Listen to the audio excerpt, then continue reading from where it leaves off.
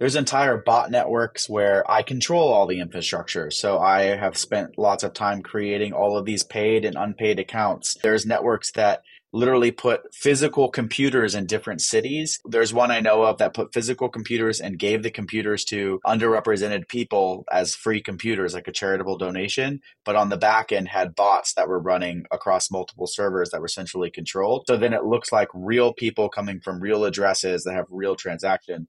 It's a real Mm. company that owns it. It's a real song. I'm just like taking pennies by streaming that song across as many streaming platforms as I can so that no one notices. This episode is brought to you by DistroKid. DistroKid is a distribution service that can get your music into all the DSPs like Spotify, Apple Music, TikTok, Tidal, Instagram.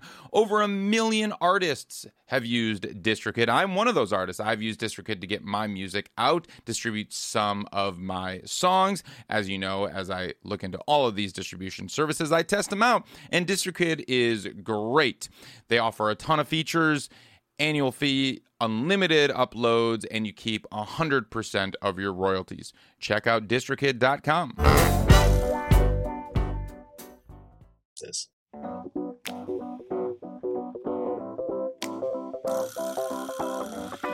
What's going on? Welcome to the New Music Business. I'm your host, Ari Herstand, author of How to Make It in the New Music Business. The book, third edition, is out now everywhere, all versions, audiobook, ebook, hardcover, all that good stuff. Today, my guests are Andrew Beatty and Morgan Hayduck, and they are from BeatDAP, and this company that fights streaming fraud. This whole episode is all about streaming fraud and what it is. And let me tell you, I thought I knew what it was before this episode, before talking to these guys. And wow, is it far more intricate than I ever expected and ever even realized. And kind of, I mean, on one end, it's actually very impressive what these fraudsters, these scammers are doing, and how they're doing it. And we break down, they break down exactly how all of this is working and how they're catching them and why they're motivated to do this and who's doing it and how all that works. We also talk about, when legitimate artists, because this happens to a lot of legitimate artists, when they get their songs flagged for streaming fraud and artificial streams and all of that fraudulent activity, all of that stuff, that when they're not trying to scam the system, they're not trying to participate in this streaming fraud. So we talk all about streaming fraud and what they're doing, but basically this company that they've built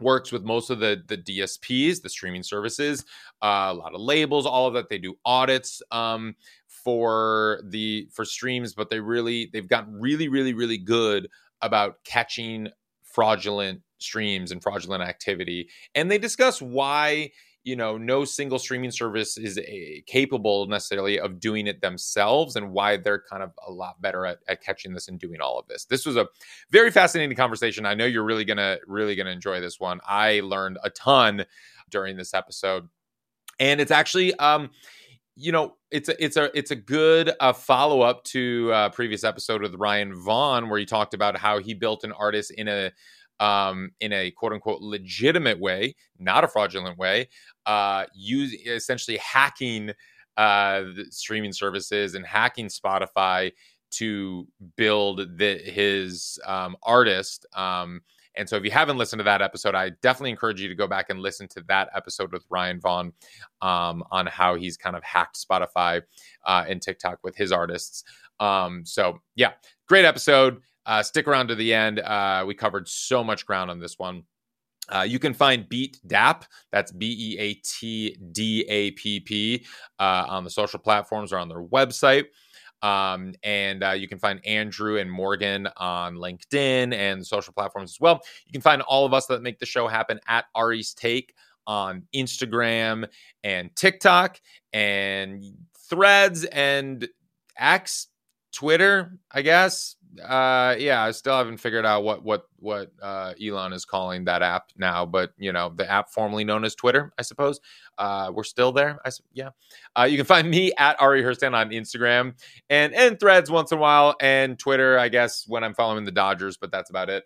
Um, Visit aristake.com, get on that email list. That's where you're going to get the most up-to-date relevant info about the new music business. aristake.com, get on the email list. But pause the show right now, hit that subscribe, hit that follow button. If you haven't followed, if you haven't subscribed, you want the show to come up in your feed when we release new episodes.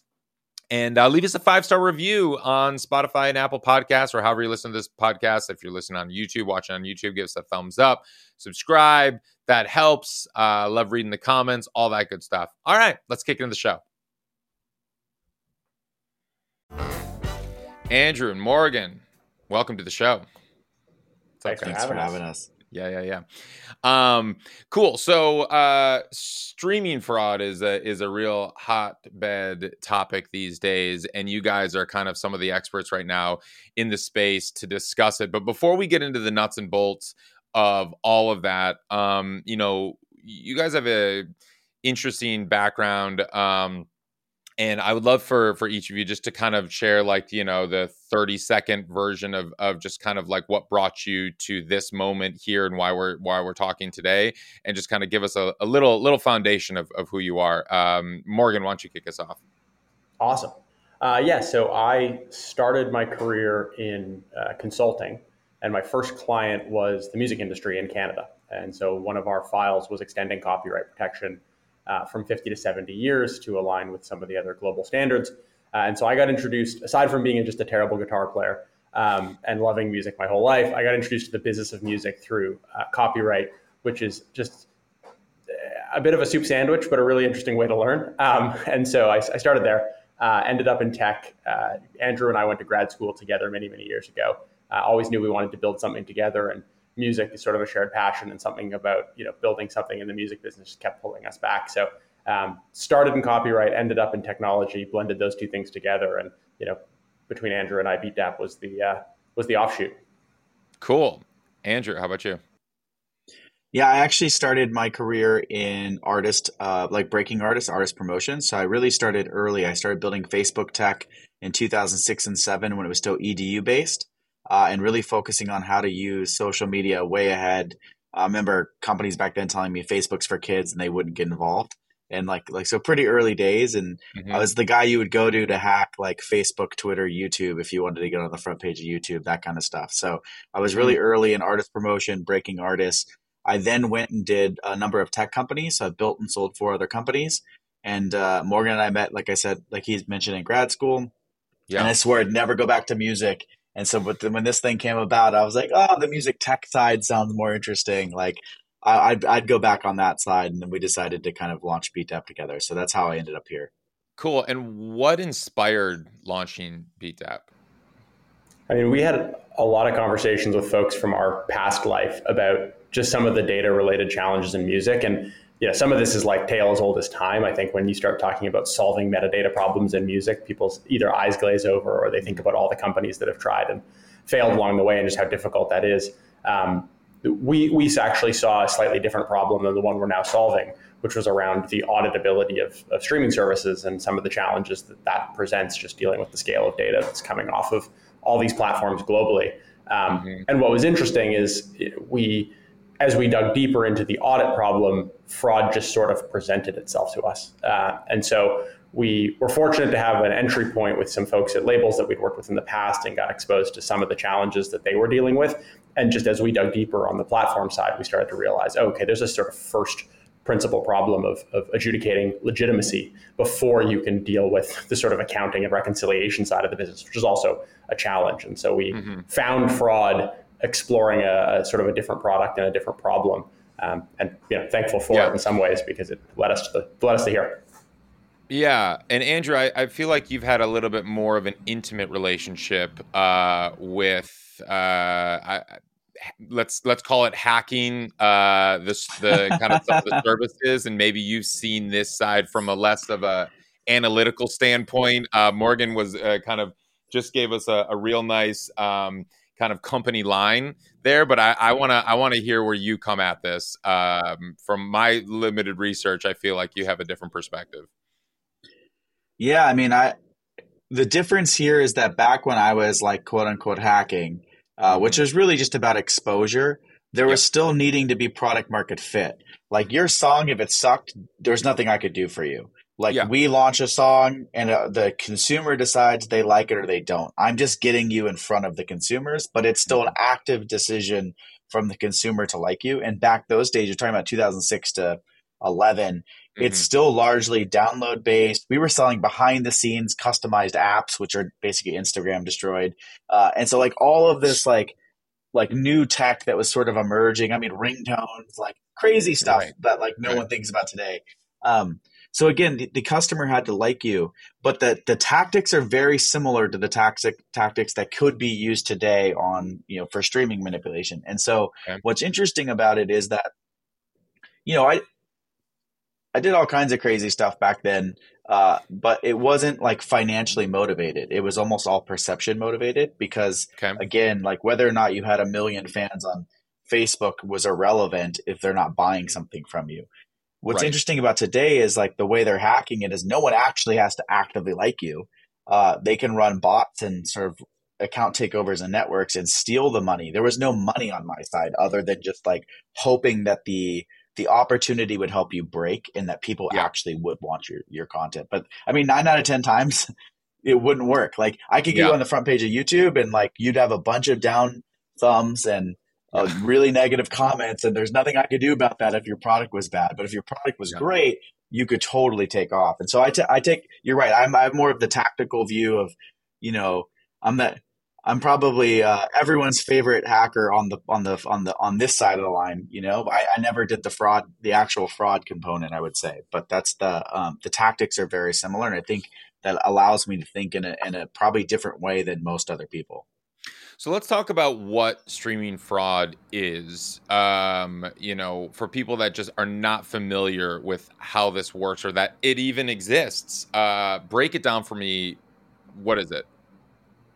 Yeah, so we bucket it two primary motivations. It's either trying to just take royalties out of the streaming ecosystem, right? So Mhm. whether you're a Superman 3 or an Office Space fan, we're all familiar with the idea of like skimming micro pennies out of a big pool of money, and Sure. streaming presents that sort of same opportunity. The way that PayPal and digital advertising and digital banking and all of these other digital industries that have been ripe for fraud. Music is no different. It's a big pot of money on the internet, and there are huge groups of motivated bad actors who just look at it and go, we can extract some of that. So about 80% of what we see is motivated purely by the financial opportunity. Can you What's give interesting me, about me? before you get Yeah. into the next, can you give me an example specifically of like Yeah. what that looks like? How does that even happen? I'm a hacker, or I'm a scammer, let's say, and Okay. I want to make money. So I just need to get songs. Doesn't matter where they come from. It could be AI generated songs, which make my life sometimes easier. It could Sure. be struggling artists that sell me their song for $100 or $50. I just need passable, mediocre songs. I load them through DIY platforms onto streaming services everywhere, ideally as many as possible. And then what Hmm. I do is I create and or leverage some sort of bot network or accounts that I have access to then play my version of the song. Now I need to hide what I'm doing. So ideally it's in a playlist, or if I'm stealing Morgan's account, like to hack, like I don't actually have to steal Morgan's account. There's professional scammers out there who quite literally just offer up accounts just as easy as I buy space on Amazon. I'm like, hey, I need 400,000 X streaming service accounts, and they're available. And they've hacked them. They have all the credentials. I rent them from some hacker for an hour, turn them on, and say, go play my song 10 Wow. times. And so what happens is Morgan's regular listening throughout the day looks as if it's normal. He just happened to play my song a few times throughout the day. And so what's happening is Mm-hmm. there's a DIY platform. We all know we use lots of them. We load this music up. Then I go Mm-hmm. to one of these other services and I basically rent and or build a network to stream the songs. And then I get paid. And I can get paid in any jurisdiction I want because I'm telling it, hey, this song is owned in France, or this song is owned in Colombia, or this song's owned in the United States, and that money can move however I want it to move to be extracted. It's a real Mm. company that owns it. It's a real song. I'm just like taking pennies by streaming that song across as many streaming platforms as I can so that no one notices. And I Wow. don't want to break out. I don't want to be a top 10 song. I don't want to be recognized. I want to sit Right. in that middle to long tail so no one recognizes me. So Huh. sometimes we'll catch a network with 100,000 accounts that are all verified, registered, paid users, and they're playing the song one time per day in concert with each other Whoa. across multiple different platforms. And those little tiny numbers add up. So this isn't just bots that are streaming. They're not like just hiring like bot accounts, right, to stream this. You're saying that some of these companies are actually hacking into people's various Spotify or Apple Music accounts or whatever, and all they're doing by hacking into their accounts is getting them to stream these songs a couple times a day or whatever it is. So they're actually from real people. Now, is there another version of this where what is that the only kind of is this kind of how streaming fraud works right now, or does it work other No, ways there's too? so there's there's entire bot networks where I control all the infrastructure. So I have spent lots of time creating all of these paid and unpaid accounts. There's networks that literally put physical computers in different cities. Like there's one I know of that put physical computers and gave the computers to underrepresented people as free computers, like a charitable donation. But on the Hmm. back end, had bots that were running across multiple servers that were centrally controlled. So then it looks like real people coming from real addresses that have real transaction. They don't realize there's a back door. Wow. Um, and so like and then they can mimic like an artist, for example, going on tour. So they start in DC and then they move to Baltimore and then they're down in Miami. And it's like this whole fake elaborate thing that's just generating a fake movement or momentum, all generating streams. And so like they're quite elaborate that way. We caught another one where someone had launched an artist that looked exactly like a named artist you would recognize. The album cover metadata, except the payee was different, and they launched on the same day. And it's not uncommon for a streaming service, for example, to have multiple ISRCs for the same song, depending on how it's packaged. So they normally concatenate it and they canonize it. And like one is the one that wins, and the rest are kind of under it as a parent-child relationship. Well, if Hmm. that version was hit with bots, sometimes the algorithm looks like, oh, that's the one we should promote, and then it starts putting it in all the algorithmic playlists. So in this case, another like scammer had launched an album on the same day and time as the real artist. It actually charted for the artist. It looks like the artist, but the payee is different, and they extracted massive amounts of money from that artist over a long period of time without anyone noticing. And once we found it, we said, how many other artists has this happened to? And we found 1,700 other artists that had had a similar attack on the same platform. And so again, that's like a very unique type of scam that they had pulled off, and they had basically hijacked the revenue from a real artist that we would all know today. Let me just see if I got this right here. Because right now you're opening pathways that have not been opened yet for me, which doesn't happen too frequently. But let me let me just see if I understand this correctly. So, I'm going to use an example. I don't know these artists that you're talking about. So I'm just going to make these artists. Make one up. I'm going to use these Use examples. one. So okay. So you're saying like, let's say for instance, this is, Bad Bunny's coming out with a new single, and what you're saying is that a scammer is able to, or someone else is able to use a DIY distributor, release a single by the artist Bad Bunny, and then it will be the same name. It just has a different ISRC. It's going to go onto Bad Bunny's actual artist profile, and then it's going to, and then it's just going. The streaming service might prioritize that track over the other one, and it's now. Is it the same audio file? It's the same. They literally like I download it. don't know So like how they get it. They get the same audio. They'll get like they'll recreate album of like it'll look exactly the same look in these identical. Yeah. cases, except it had a different in the pay, like who's being paid and who actually owns the payout. It is different. So the distributor's different and who gets paid is different, but everything else looks the same. So if you're just looking at aggregated data as Bad Bunny's manager, you're like, oh, we're doing great numbers. It looks Right. like it. Everyone's picking the song up. It's great, but you don't realize because you get paid so much so late, like Yeah. that this money has actually been extracted from a different channel. Wow. Right, because it's I mean, because there isn't a set rate for what you're going to earn from streams like there was in the download era, it's really hard to audit that, because it's like, oh, if I got 1 million downloads on iTunes, I know that's going to be $700,000 or so, about that. And Right. I can do that math because Apple takes the 30%. It was like, okay, that's super easy to audit. But streaming, the rates are all over the place. Whether somebody has streamed your song with a paid account in the US versus an ad account in Australia or India or whatever, those rates are so dramatically different that you don't really know. I could see, okay, I have 100 million streams. I have no idea what that's going to earn me. And if that earns me, I don't know, $10 million, that sounds reasonable. If that earns me 100,000, that sounds a little low, but who knows? I don't know, And so, like, what you're saying is, like, these people come in and they're able to pull out a few of that, just like a little bit of that money. So how do you catch something like this? And how, like, what are you guys are part of the crew, I suppose, to like audit this and understand that this is existing, and then, like, how do you even how do you catch this?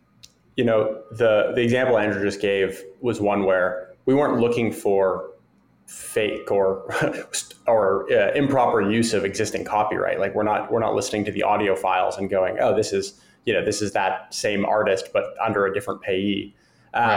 We found it because the behavior of the users listening to that artist was indicative of fraud. So that what we're saying there is, like, this cohort of users that are listening to these 1,700 different artists on this platform are all behaving in a way that suggests coordination and some bot-like attributes, whether that's multiple device types across multiple regions in too short of a period of time, too high of play counts. I mean, there's basically hundreds of features that go into the models, and what gets spit out is a sort of confidence score that, yes, this is a legitimate user, or this is a suspicious user, and with a high degree of sort of confidence, this user is a bot, or this user's account has been stolen, and these are the plays that were the stolen sort of part of the equation. These are the legitimate user plays. So we were looking at, in that case, the characteristics and the behaviors of a cohort of users, and they led us to all of this content that was being improperly used. But it started, in that case, from a user level analysis. We'll also do song level analysis and artist level analysis, and in some cases device as well. So we're looking at it from 3 or 4 different perspectives, and then underneath each of those perspectives is a whole series of models, taking in a whole bunch of different platform features and data points. But yeah, it's oftentimes like what's cool is the behavior of a user can lead you to something that's actually kind of a bigger discovery, right? Like we found a whole new sort of threat vector because a group of users behaved in a particularly weird way, and all of a sudden it led us to a massive amount of copyright. And it's like whack-a-mole, right? Like, they're always to Morgan's point, they're always changing their tactics. So we're constantly looking for new attack vectors, then updating models. We'll see people test stuff out early on a small platform and then try to scale it across larger platforms. And so, like, one of the benefits of being across so many platforms is we can see, okay, this is happening. Let's build a model to detect it early across everybody. So as soon as it starts hitting, we're catching it. And so, like, yeah, they're always, it's, I enjoy it because it's fun. The creativity they have is, like, sometimes, like, we joke about having like a Fraudy Awards where, like, everyone shows up in a mask and we provide people like, this is the most creative hack we've seen this year. Oh my God. Because it's wild, the stuff they do. For the 3rd year in a row, accepting an abstentia, the winner of the Fraudies. Seriously, wow. I mean, it does take a lot of ingenuity and creativity these scams are ingenious. I mean, I had the Billboard writer Kristen Robinson on the show a little bit ago, talking about the YouTube scammers who kind of scammed a lot of these Latin record labels, but it was mostly like skimming off this like YouTube revenue, and a similar kind of it had their own scam version, but and they finally got caught, but they took like millions. I mean, like $20-30 million or something like that in YouTube, just YouTube royalties. Yeah. Are you covering YouTube as well? Or are you only looking at audio only streaming services like the Spotify, Apple Music, Tidal, Deezer, etc., at Amazon? We do a bunch of buckets. So we have like the typical streaming services you would see. We have other use cases that you can look at, like fitness applications where sometimes the royalties are paid out based on how it's Like a played. Peloton? There's other app Peloton? like yeah, Yeah. or yeah, exactly. Or like there's some applications that change the tempo of music based on how you're like exercising and stuff like that. And there's different things there. Yeah. We also have some clients on the AI generative side where they're like, hey, we don't want our content to be used as fraud. So we would like to catch the fraud before it ever gets uploaded to the DSP side. So on their Mhm. side, we actually analyzing their user behavior to see which of their users look like fraud and then blocking them before they ever have the ability to download the track or upload it to a DSP through through their distributor. So we're Mm. helping on that side. Some music collection societies and sort of like the typical like publishing and collection, because they might not get a fraud report for a year, and if they've paid that money out, all of a Right. sudden, like, how do you claw that back from real artists? Or how are you going to tell a bunch of artists, hey, we accidentally overpaid the wrong people? So like there's sort of a collective credit against all of your money next year. Yeah. You're not going to get paid for, and it's a weird situation. So we're trying to just own fraud in all the vectors we can when it comes to music streaming for fraud, and just help all of these different layers, Mm. distributors, collectors, uh, pure DSPs, other types of collections, stuff like that. So we're kind of I all over that. Real quick, I want to let you know about Two Lost. Two Lost is a new distribution company to the space, and let me tell you, I am very impressed with them. I got a full deep dive demo with the founder, and yeah, they're very innovative. And when you come into the distribution space at this stage with how crowded it is, you better be innovative, and they are.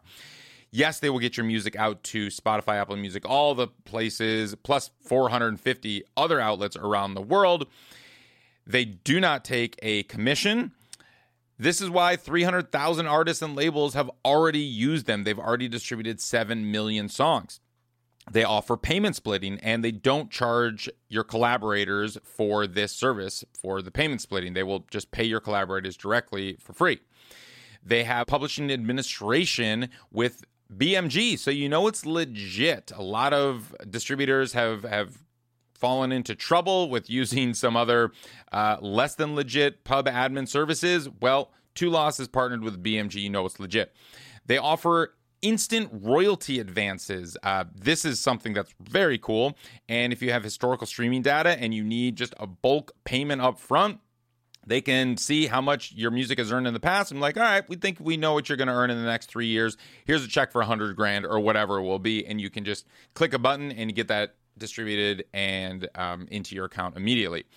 They do lyrics and credits distribution for free. They have a very innovative analytics platform where, yes, you will see real-time analytics for Spotify, Apple Music, but also Pandora, Deezer, SoundCloud, and Peloton. They're the only ones that do Peloton. They also have a service where you can search the internet wherever your music is being used, and it will just show you a chart of everywhere, every TikTok video, everywhere, every YouTube video, everywhere your music is possibly being used. I've never seen this before. That was very cool. They'll register you with Sound Exchange, and they have a fraud prevention tool, and they're doing fraud prevention. So if you're worried about your music, getting a bot attack or something like that and getting ripped down, which we've seen is a big issue, they have fraud prevention tools that are better than most other distributors that I have seen. Check out Two Lost. You can just go to twolost.com, use the promo code Ari's Take for 3 months free, and try them out. Let them know what you think. Yeah, I feel like, isn't the onus on the streaming services to solve this problem? Like, why do you exist? Clearly, they haven't done a good job of it, I suppose. And is that the exit strategy? Like, for one of these companies to it just like seems like that they should be doing this. It's just like surprising that they're not. It's cutting straight to the heart of it. Yeah. No, Come on. It's a good question. It's exactly the right question. So look, I don't think it's the streaming services do some work in this space. All of them, big and small to, greater and lesser extents, but they're all working on the problem. But let's look at a different industry for the analogy that I think makes the reason for our business to exist make sense. We look at the financial services industry where, anti-money laundering and transaction level fraud is common and pervasive. And you would not expect JP Morgan and Wells Fargo to be sharing customer level data back and forth with one another to inform their internal models on, fraud that's going beyond their bank. But it's really helpful to see beyond your four walls and understand what the patterns look like across other platforms in the same space. And so in financial services, there's a great company, Canadian company. We're not just flogging it because it's Canadian, but it helps. Called Verafin, and they do this. They sit across multiple banks, customer level data sets, build models trained on the most robust possible data set with the most features and the most information, and report back to all of the banks in a way that they would never be able to do amongst themselves because they're sharing they're maintaining a database of hypersensitive customer information and just sharing what's relevant back with competitors, and still letting the banks compete head to head with one another, in the marketplace for customers.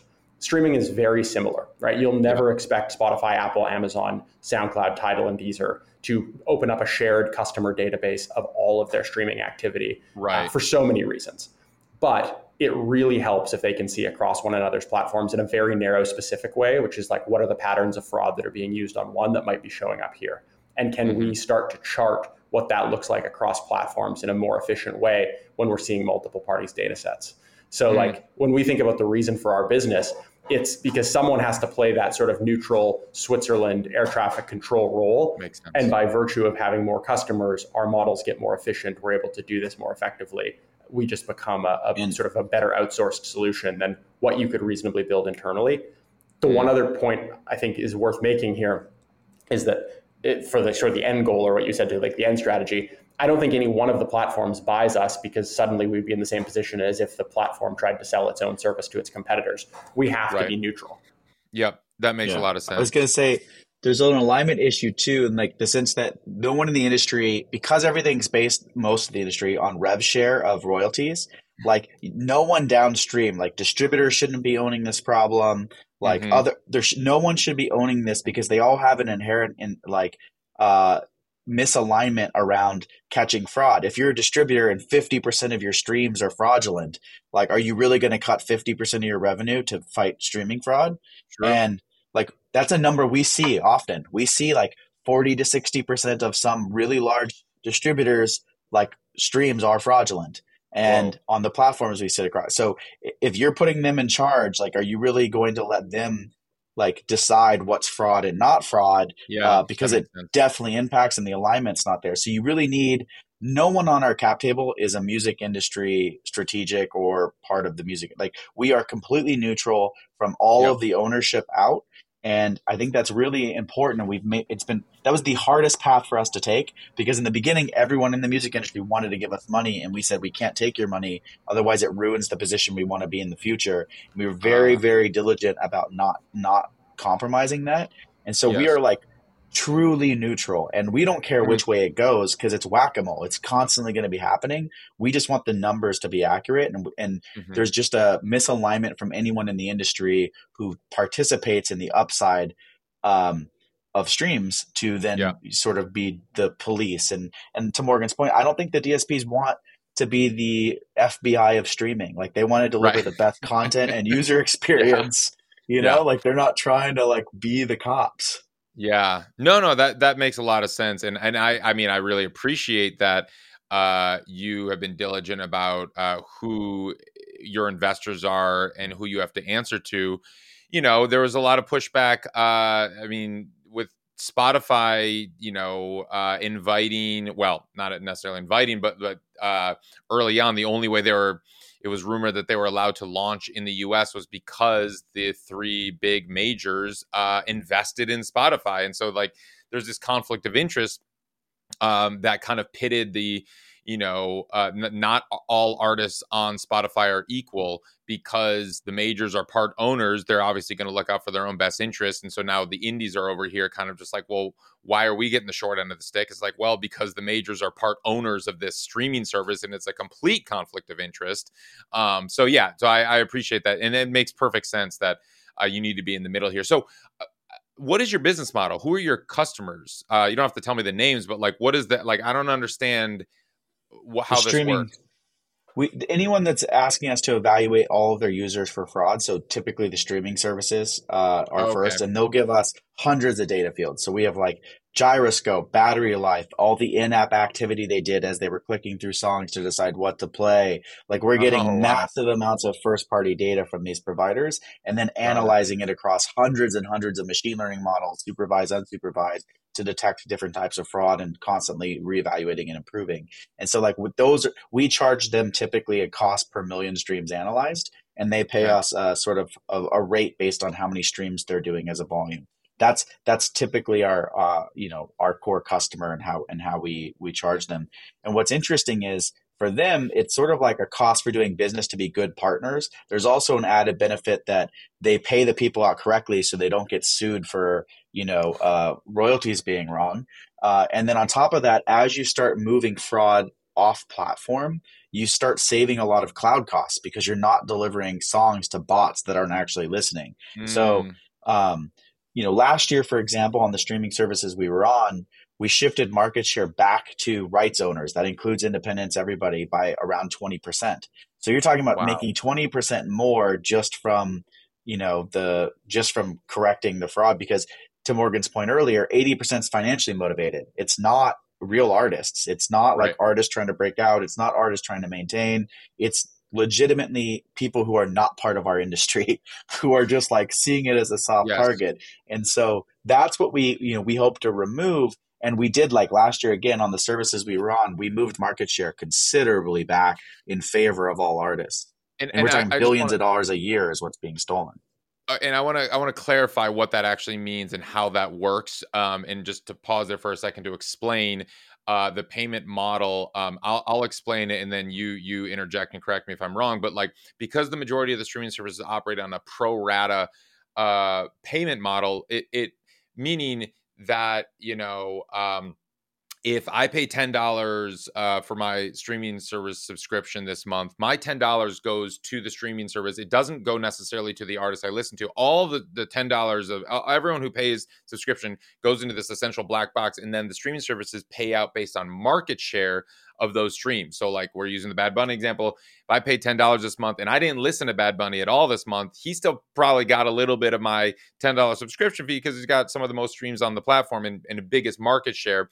So what you're saying is that these scammers essentially are trying to get a bit of that market share so they get paid out some of these streams because that is how the payment structure works right now. Now, I'm curious your take on why don't we just switch to a user-centric payment model where my $10 subscription would go to only the artist that I listen to this month, not to Bad Bunny if I'm not listening to him.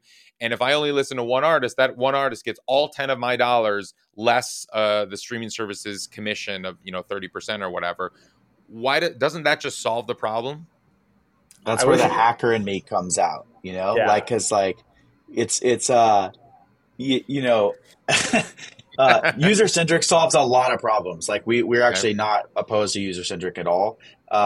But it won't solve the fraud problem because a large percentage of fraud we see is what's called account takeovers. You'll often hear it called ATOs, where like 90% of all internet logins across the whole internet is just fraudsters trying to see if passwords and usernames work. So on every website across the internet, 90% of all logins globally are just people attempting. So like you had your enterprise car rental login hacked and they're like, oh, I wonder where else that works. There's running around testing it on everything they can find. And so God. what that means is there's a large number of people who just have their accounts because how secure is your streaming service? Like, do you really? It's not. You don't care about it the same way you care about your banking, and so like Right. that's like the lowest level of probably security for password and username that you can think of. And it's funny, like someone told us once that the average logins for Facebook is 18 months, which tends to coincide with new phones. So you get a new phone and you have to re-log in, and so it's the same thing. Like no one thinks to like change that stuff, and so Right. account takeovers are actually easy. So the hacker in me loves this because basically, instead of having to generate, the best way to think about it is if I want to make Morgan famous, I can't just stream Morgan or it's a giant arrow back to me. I have to Yeah. stream Morgan and 100 other million songs so they don't know that I'm actually targeting Morgan. With an Yeah. account takeover, Morgan's naturally doing that for me.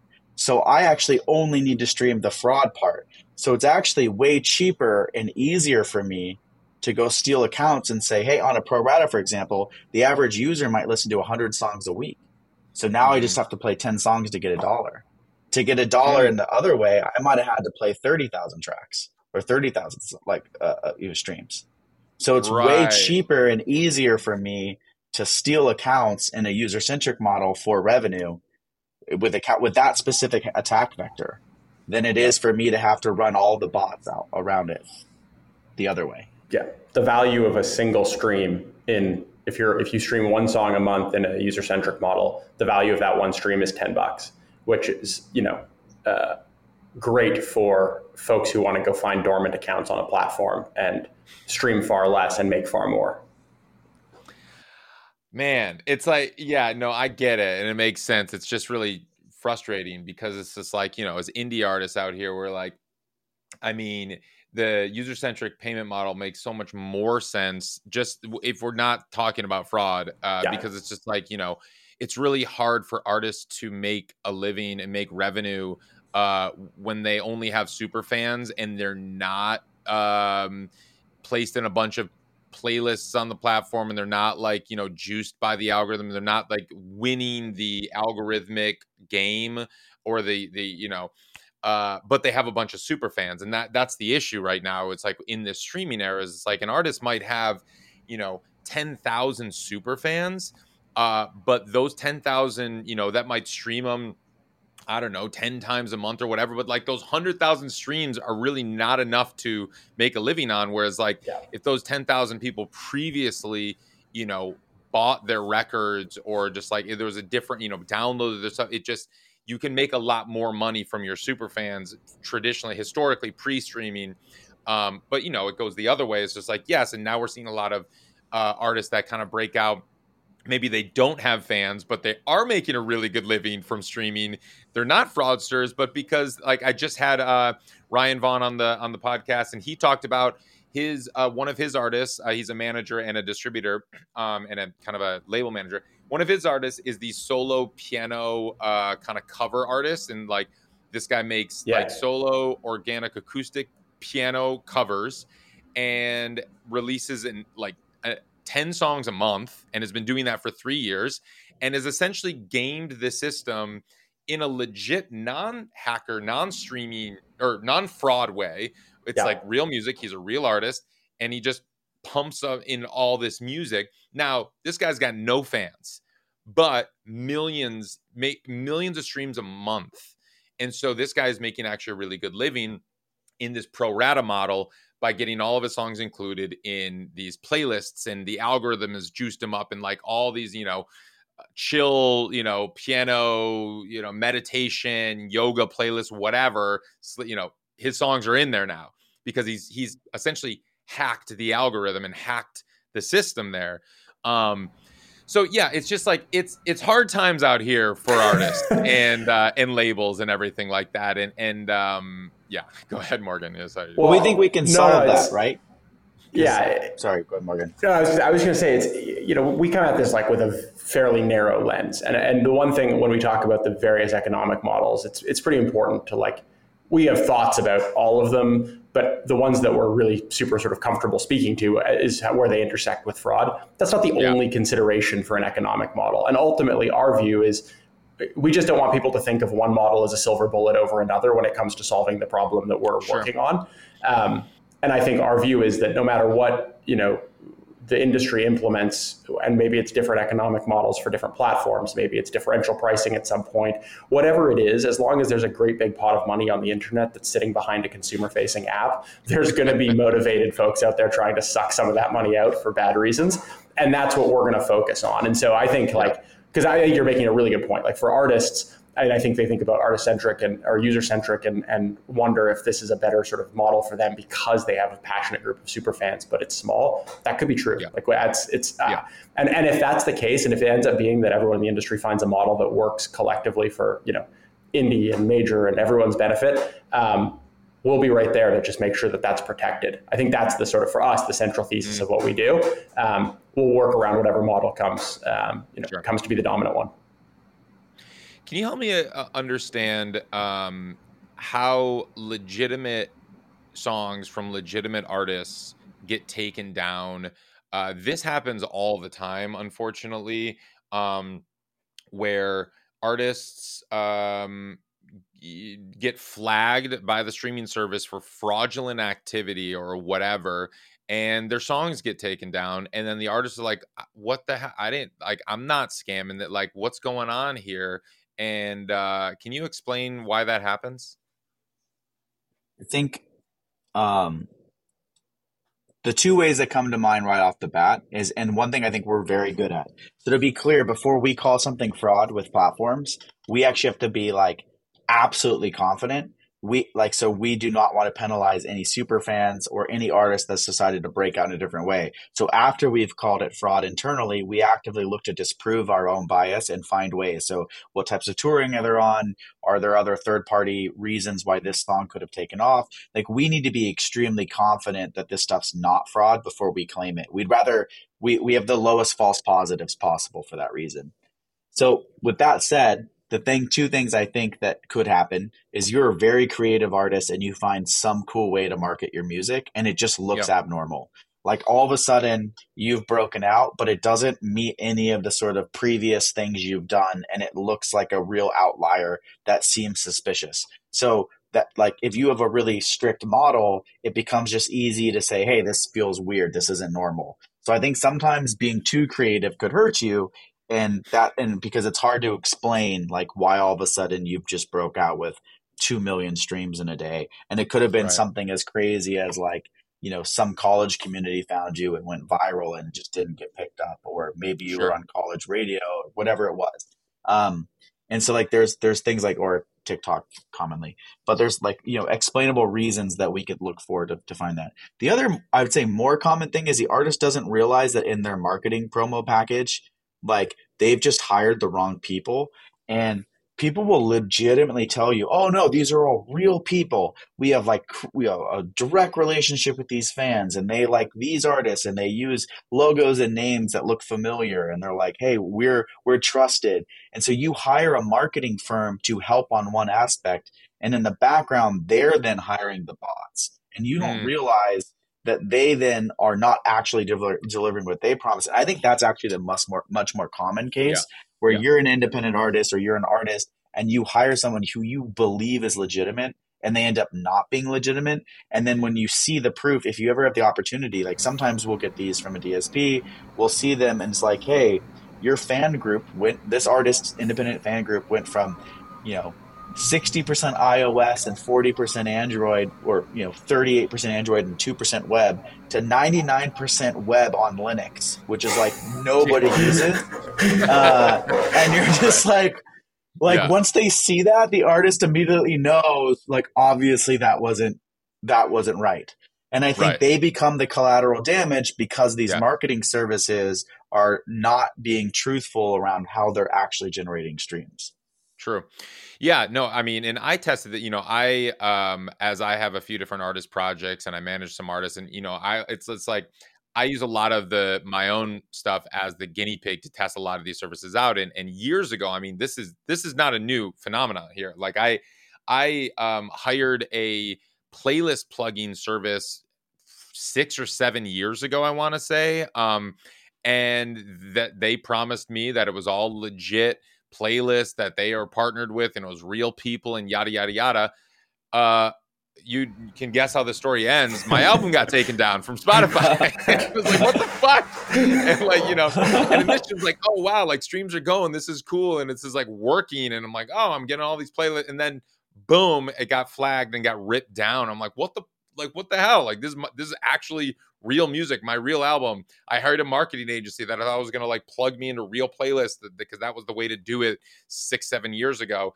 So, like, yes. And I have real empathy for these artists that just, like, are trying to figure out what they're supposed to do. How do you market and promote your music right now, which is fucking hard. Yeah. And, like, and now we're having to compete with these actual really good hackers and fraudsters, which we're not even trying to compete with. Like, I shouldn't have to worry about them. Like, there's no legitimate reason that they should be part of the same pot of money and like the whole industry that we're part of. Like, it's hard enough to just compete with the other artists and labels out there for some of that, let alone these, bots Hackers, or like hackers, scammers. I guess. Yeah.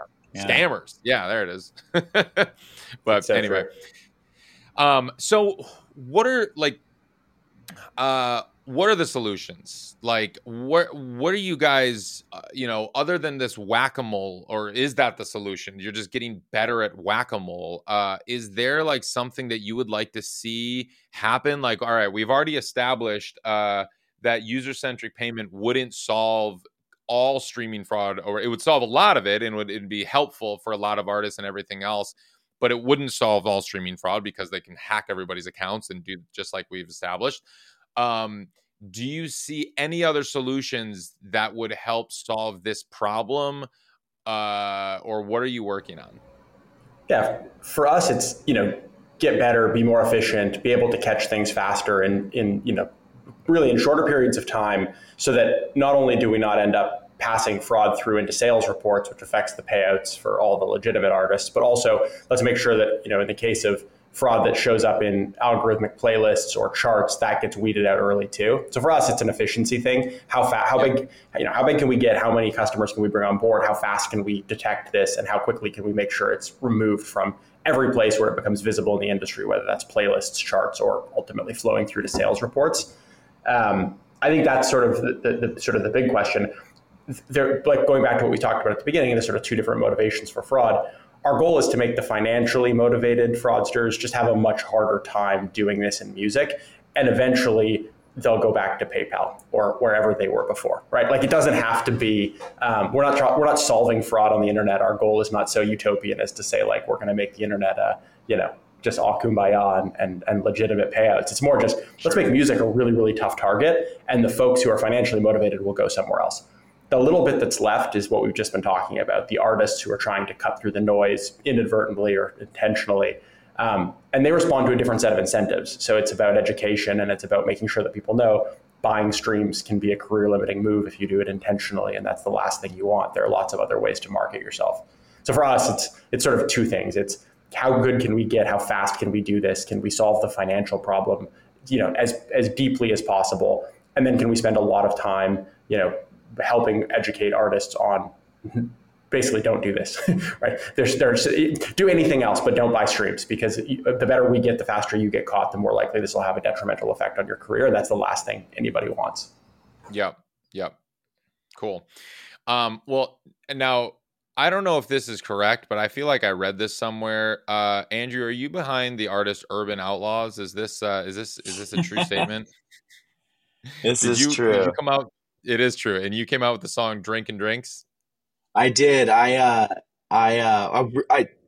know what's interesting is I feel like back in the day, my mentor was Tony Hsieh, who's the former founder of Zappos. He kind of like really pushed on me customer centric and really focusing on customers. And I feel like as we built this and we went really B2B and enterprise, I sort of lost touch with what it's like to be an artist. And so what I wanted to do was put a collective together. Now, I'm not a great artist, period. And I know that. But I thought, I wonder if I get a collective of people together so I could go through the process of being an artist and see where our technology could be implemented and where all the sort of pitfalls are. And so I got a bunch of people together. We did this song. We launched it. We decided to give all the money to Music Care. So even the label, we were signed under Universal Canada. They, one of their sub labels, they gave all their money to Music Cares. We gave our money to Music Cares. And we ended up, charting. We were the number 4 US single the week that we launched in country, which was like super cool. This song behind Morgan Wallen. Yeah, it was like Morgan Wallen, Luke Combs. I can't remember who else was ahead of us. We only charted for a week. The great example was you can do whatever you want for trying to break out, but at the end of the day, if you're not touring, I think the thing I try to tell people is like, what I learned in this experience was I used to be really great at creating exposure, breaking artists. That's what I did. I broke artists in the 2000s, and I was very confident I could break us. but I had no Yeah. plan for what happens after. Like, what do you do Yeah. after you're there? And I actually, because in the past you'd break and then you either took or you didn't take.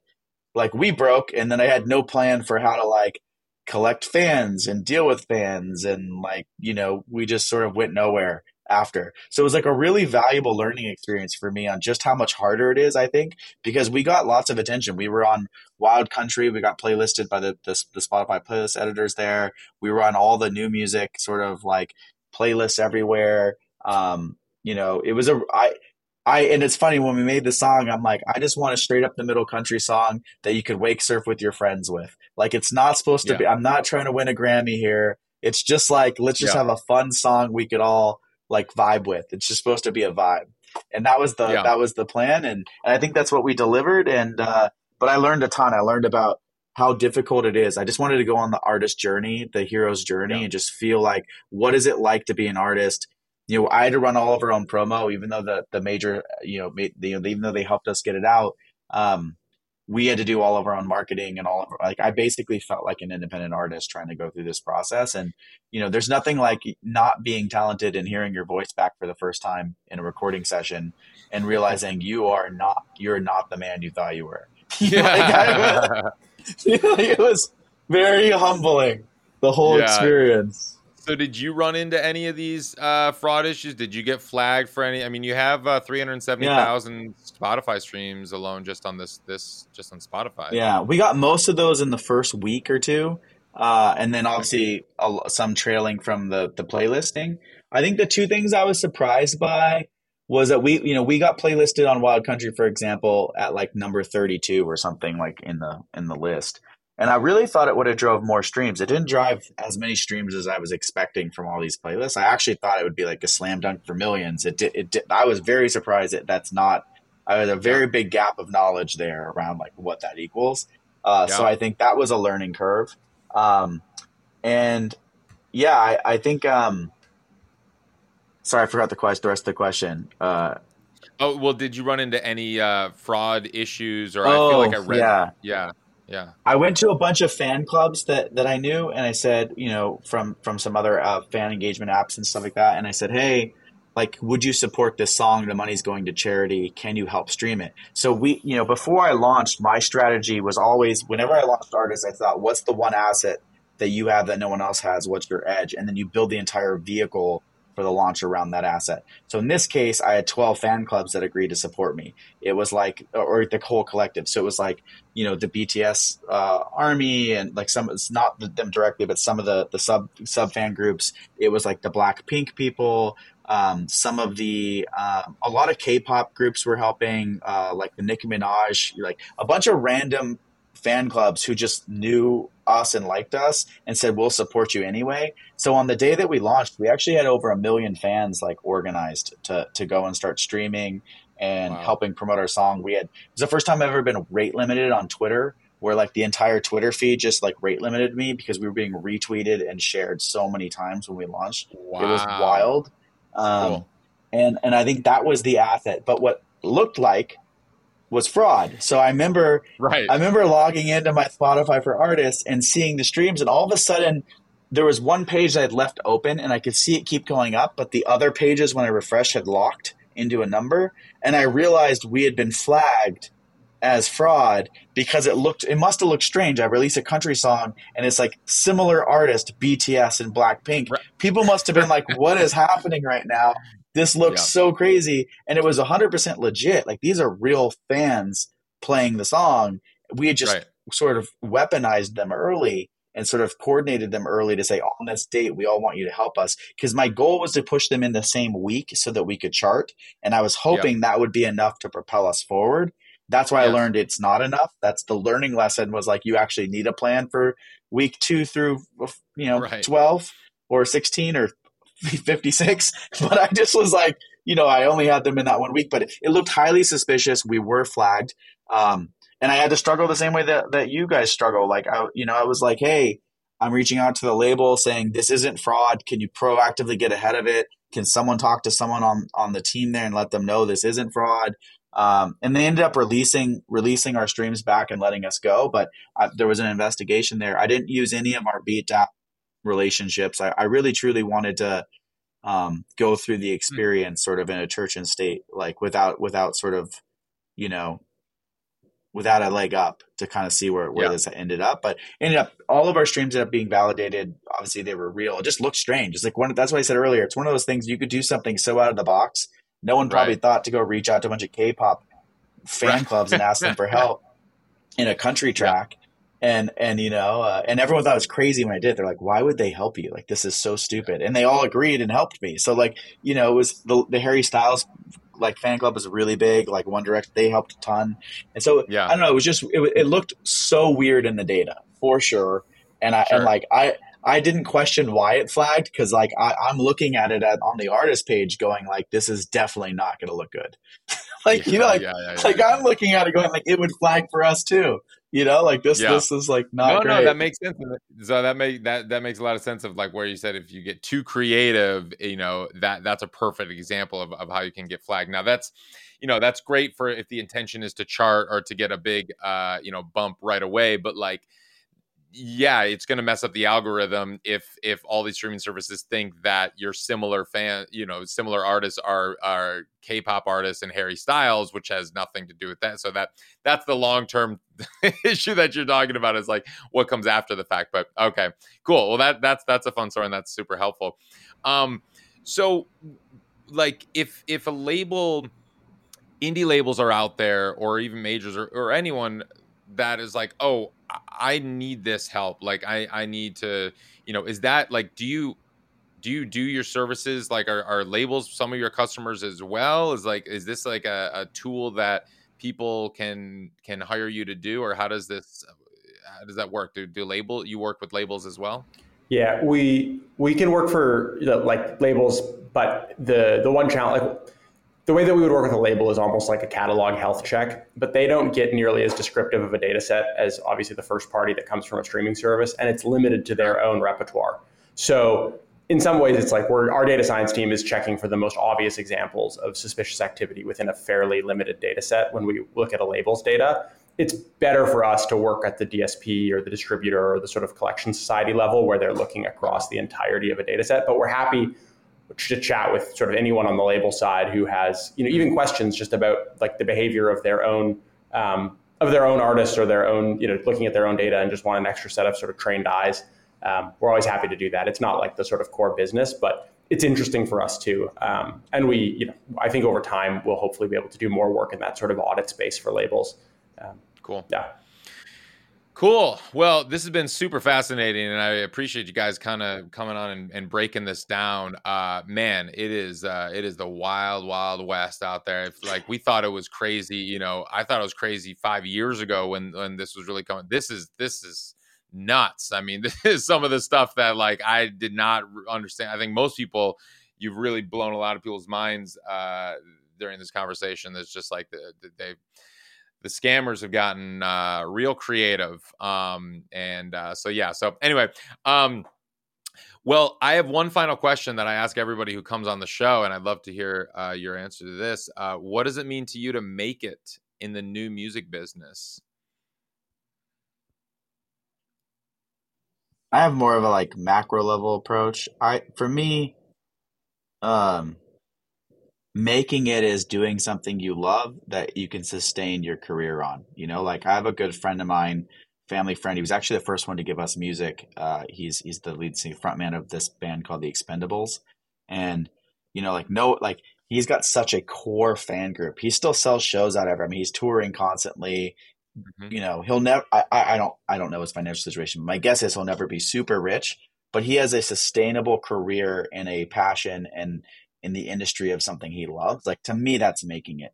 Can you have a sustainable long term career in doing something you love? Like to me, that's the bar. I like that answer a lot. I think for me, it's, you know, I get so much from music, you know, like my personal life, and to build a business that can just try to give something back in, you know, a meaningful way to the artists and the labels and the managers and all of the people behind the scenes and behind the mixing boards and everywhere else that are actually creating the art, and to do something to just hopefully ensure the viability of their careers over the long term and build a business around that. that's making it. It's just awesome for us, to get to give back to an industry that's given so much and gives so much to us. So that's amazing. Yeah. Morgan, Andrew, thank you guys so much. This is great. Thanks, Ari. Thank you. It's been a pleasure. It's been fun.